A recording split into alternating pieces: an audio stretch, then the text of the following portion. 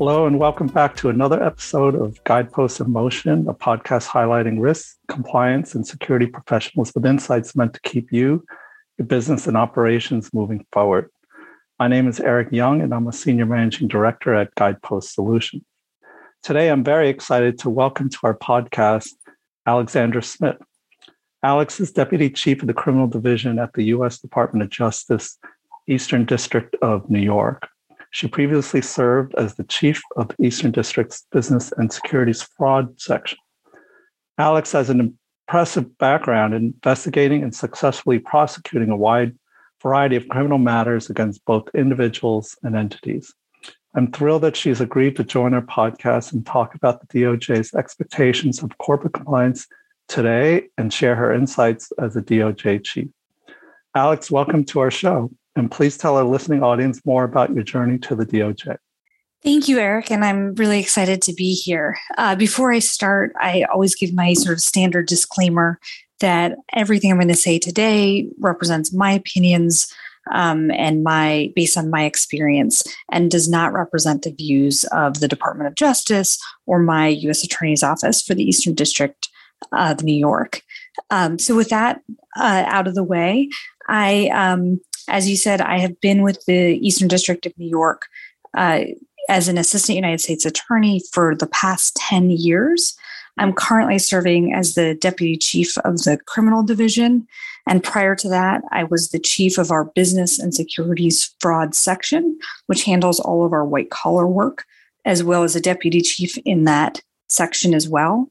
Prior to the U.S. Attorney's Office, I also worked at a number of law firms in New York, doing white collar work as well as complex commercial litigation, and completed both a district court clerkship and a circuit court clerkship.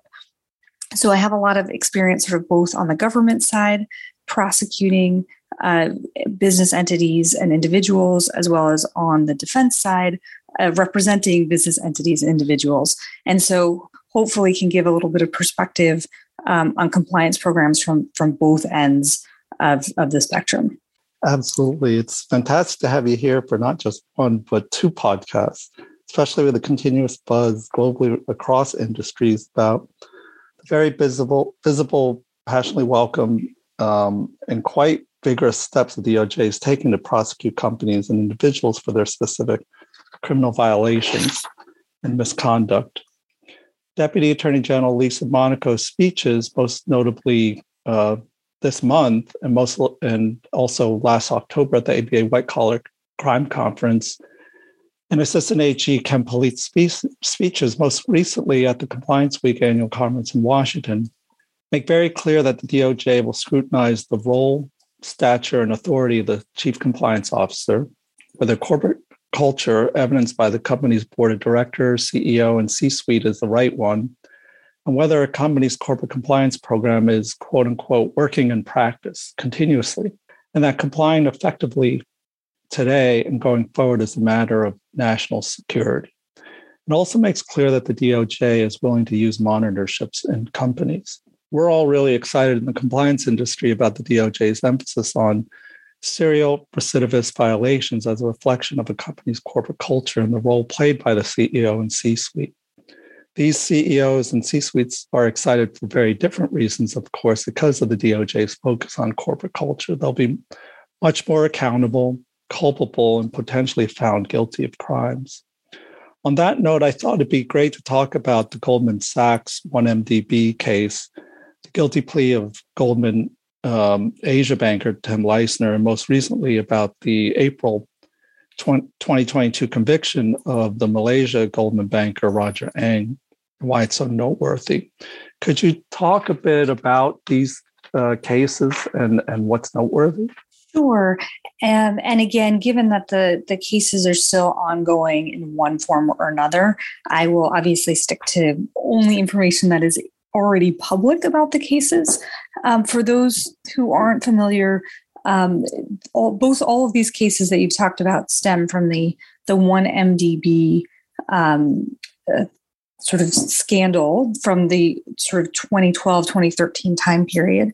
And 1MDB is the sovereign wealth fund from Malaysia. And there was sort of a large conspiracy by which Goldman Sachs raised funds for 1MDB in a series of bond offerings. And in connection with those funds being raised, it was a total of about $6 billion over 3 bond offerings. There were, I think, approximately almost half of that money was then stolen by individuals connected to the 1MDB sovereign wealth fund, who were either at the sovereign wealth fund itself or sort of working as an intermediary on its behalf with the aid of several Goldman bankers. And that those funds were used primarily to bribe a number of individuals in the governments of Malaysia and Abu Dhabi. Abu Dhabi had provided a guarantee for the bond raisings, and approximately $1.6 billion of the stolen funds was used to pay bribes to more than 12 government officials in those 2 countries, and the remainder were siphoned off as kickbacks for the individuals involved in the bribery and money laundering scheme, including approximately $35 million that went to Goldman banker Roger Ong, and approximately $75 to $80 million that went to Goldman Sachs banker Tim Leissner. So that's sort of the background of the scheme. In October of 2020, my office, along with the FCPA unit in Main Justice and the Money Laundering and Asset Recovery section of Main Justice, charged and had Goldman plead guilty to violations of the FCPA for their role in the scheme. And they paid what is now the sort of largest corporate resolution in connection with an FCPA case, and had fines and forfeiture paid both in the United States as well as in several foreign countries. And it was 9 domestic and foreign regulators and law enforcement entities that sort of coordinated on that global corporate resolution. And then we also charged 3 individuals in connection with that case, Roger Ong and Tim Leissner, who are Goldman Sachs bankers, and then an individual named Joe Lowe, who is the sort of main intermediary for 1MDB for this scheme. And so Tim Leissner pled guilty to a cooperation agreement, and Roger Ong went to trial starting in February of this year and was convicted on all counts in April of this year. And that was a trial that I worked on along with colleagues from my office, from MLARS, as well as from the FCPA unit. And I think from a compliance perspective, what's particularly notable about the trial of Roger Ong is that it's the first trial ever, so the first criminal case to ever go to trial with a charge of violating the FCPA's internal accounting controls provision, which is in 15 USC 78 little m is the statute. And basically, this section of the FCPA criminalizes circumventing a corporation's internal accounting controls. And again, a number of corporate resolutions have come out over the years where companies have agreed to plead guilty to this charge, and individuals related to those companies have agreed to plead guilty. But it's the first time that the count was actually tested at a trial, and jury instructions were discussed and argued about and promulgated. So it's, from a compliance perspective, really interesting, because when we talk about an effective compliance program, that would obviously include effective internal accounting controls. And the question of what does it mean for an individual to circumvent or to sort of thwart those internal accounting controls, and what would make those actions criminal, or were really sort of part of what was at the center of this case. It was one of the 3 counts charged, and the jury ultimately found Roger Ong guilty of it. So, and there was a lot of back and forth between the government and defense counsel, and ultimately defense filed a Rule 29 motion saying that we had improperly charged internal accounting controls, and that the jury instructions that we proposed were incorrect, and in fact that we had not provided sufficient evidence to show circumvention. So it was really sort of at the heart of this case. It really it struck a lot of chords in the compliance industry as well, because one, the amount of the penalty, two, the level of coordination across the globe with regulators, three, just the accountability of individuals really came out loud and clear. And those are themes consistent with the Deputy Monaco's and Assistant AG Polite's speeches about the prosecution and enforcement approach, particularly around recidivist behavior. Can you talk a bit about that and how and where monitorships fit in? Sure. So Lisa Monaco, who's our Deputy Attorney General of the Department of Justice, gave a big speech back last October 2021 at the ABA's National Institute on White Collar Crime, and really laid out for everybody and for the public sort of the department's approach to corporate crime under the current administration, and some areas of focus under the current administration, which then serves as sort of guidance for how all of the prosecutors in the Department of Justice, both in the main justice components as well as in the U.S. attorney's offices, will sort of look at corporate crime and sort of how they are evaluating companies when they're thinking about whether to charge or not to charge. And her speech really sort of focused on three areas of change, although I will say at various points in the department's history, these three areas sort of have been emphasized or de-emphasized in different ways. So a lot of times when we talk about sort of policy in the corporate criminal misconduct area, we're really talking about dialing up and dialing down different factors that various Department of Justice attorneys are looking at when they're sort of making these charging decisions. And so, as I said, there were sort of three areas that Lisa Monaco focused on. The first is the focus on individual prosecutions. For a little bit of history, traditionally, obviously, and in the Justice Manual forever has been, the department wants to focus on corporate criminal misconduct, but they also want to focus on the individuals who make up a corporation, since a corporation is itself a fictional entity and is made up of individuals. And so the priority, which she laid out at the speech, was that we're going to continue to focus on individual accountability. And that was sort of focused on this language from the original Yates memo, which is from 2015 when Sally Yates was the DAG, which talked about to be eligible for cooperation credit. So a company that is going to is facing potential criminal charges but wants to receive credit for cooperating with the department. Starting in 2015, the guidance was that in order to be eligible for that credit, companies needed to provide the department with all non-privileged information about individuals involved in or responsible for the misconduct. That was sort of what was laid out in the Yates memo. Under the last administration, that language was sort of dialed back a little bit to say that it wasn't necessarily all information about all individuals, but sort of narrowed to individuals who were sort of very most directly involved in the misconduct. And there were a couple of the language tweaks to sort of make that clear. And Lisa Monaco said, we're moving back basically to the Yates memo and to make it more expansive. So if a company wants to get cooperation credit, they really need to be providing all possible information about individuals that are at all related to the misconduct at issue. And so that was the first major change that she announced. The second change was one of the ones that you mentioned in your introduction, Eric, which has to deal with the company's history of misconduct and how that affects charging decisions and also the form of any corporate resolution.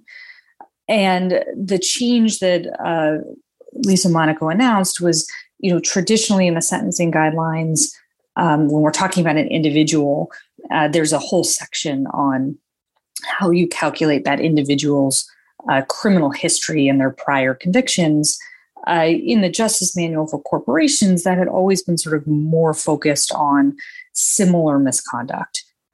So, if you had an FCPA case and there was a prior FCPA case against the same company, that would be considered sort of a history of criminal misconduct. But if you had an FCPA case and you had a prior, say, criminal tax violation, that was not necessarily considered prior criminal misconduct for the company, such that when you're looking for a resolution, they were considered a recidivist. And so the second major change that Lisa Monaco announced was to sort of broaden what we consider when we're talking about a company's history of misconduct, and taking sort of a larger view of what might constitute prior misconduct and which companies might be considered, for lack of it's sort of a colloquial term, bad actors or recidivists, and taking a broader view of that. And then the third and final change that she announced, and again, these are all of degree, was also something you mentioned, which had to do with monitorships, which is, when a company resolves with the Department of Justice, one option that the department always has is to impose a monitor for a period of years that sort of works with the company on compliance issues, and sort of reports back to the department on how the compliance program is functioning, any additional issues that arise, usually during the term, a 3-year term of either a DPA or an NPA, and sort of raises any additional issues to the department, and really helps oversee the process of improving that compliance program. That's always been an option for the department. Under the last administration, that was sort of de-emphasized. And I think there's a discussion around what the language what the language actually said, but sort of the policy was that monitors are expensive and they're invasive for companies, and they really should only be used in exceptional circumstances. And what Lisa Monaco said was that under this administration, sort of monitorships are back on the table, in the sense of, we're not going to say they're disfavored. We're going to say that they're an option the way that they always have been, but we're going to impose them regardless of sort of cost or invasiveness if they're appropriate. And that was sort of the third change that she focused on. It seems, in fact, that the combination of the three, particularly the third, including the emphasis on whether the compliance program is in fact working in practice, the role of the monitor becomes even more important to reinforce and validate that the program is sustainable for the long run. And taking that into combination with the recidivist or misconduct behaviorally from the past, it connects the past behavior with the future sustainability of compliance. Is that a fair statement? And particularly the key in this are the monitors, and any thought as to what makes one monitor better than another, or more effective than another? So, there's a bunch of sort of guidance memos that the department has put out over the years. The Morford memo is one. And there was actually the Benjikowski memo under the last administration that lay out guidance for sort of how not only how we select a monitor, but what the role is supposed to be. I think in my experience, I worked on the Odebrecht and Braskem FCPA prosecutions. Those were Brazilian companies that were paying bribes, in the case of Odebrecht, in 12 countries in South and Latin America, over a period of 16 years, more than $1 billion of bribes. And they were companies that really had no compliance program at all. And we had monitors in place for both of those companies as part of their criminal resolutions. That was a unique situation because neither company really had a functioning compliance program. So the monitor was really there to help them build from the ground up, a compliance program and how it should work, and sort of really changed culturally at those companies, sort of the mindset about, what compliance's purpose is and how a compliance department should be run. That, I think, is at the extreme end of the spectrum.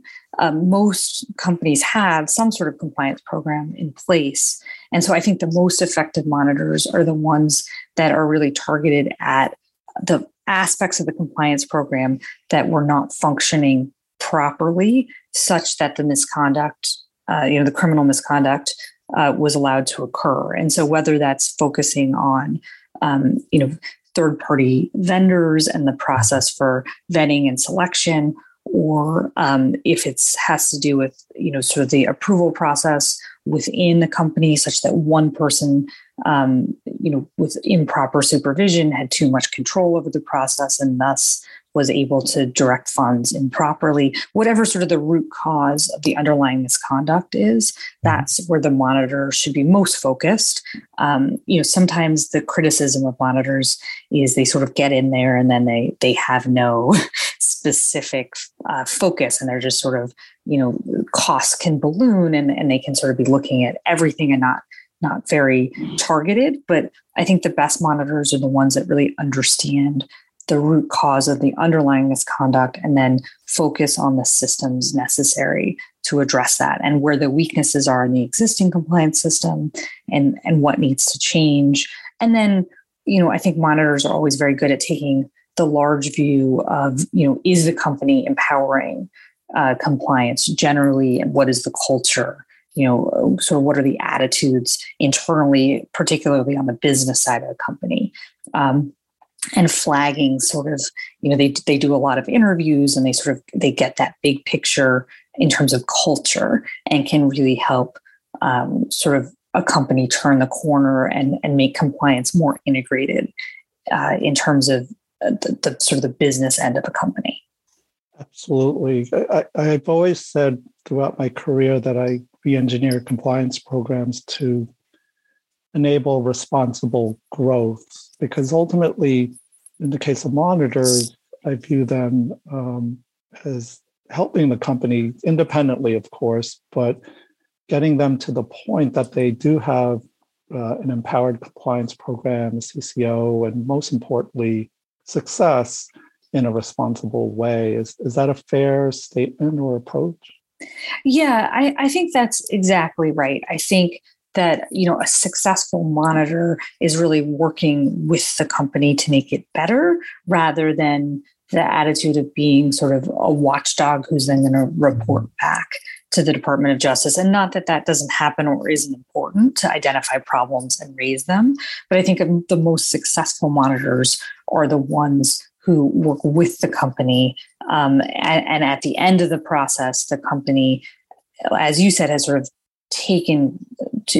had sort of a shift in how they view compliance and are empowering them, such that it's the individuals at the company who are issue spotting and dealing with problems before they become, rise to the level of criminal misconduct. And so it really is sort of an aid to the company to improve that aspect of how the company runs and how issues are raised and resolved, such that you don't have these problems again, rather than sort of an outside force that's, sort of just laying down the law. It really should be a collaborative effort that results in a stronger compliance program.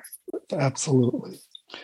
Alex, as Deputy Chief of the Department of Justice, it's been fantastic hearing your insights on these topics, and there's so much more I'd love to discuss, including the DOJ's pronouncement around sanctions being the new FCPA, so to speak, particularly around national security and its heightened focus on corporate culture and accountability. And we'll be talking about CEO and CCO certifications, because that's created a lot of buzz in the industry, in my view, in a good way, but we'll talk about that next time. So I really look forward to hearing more from you on these topics in our next podcast. Thank you so much for joining our podcast today. Thank you. And thanks to our listening audience for tuning in. For more information on enhancing your company's compliance program, please visit our website at guidepostsolutions.com.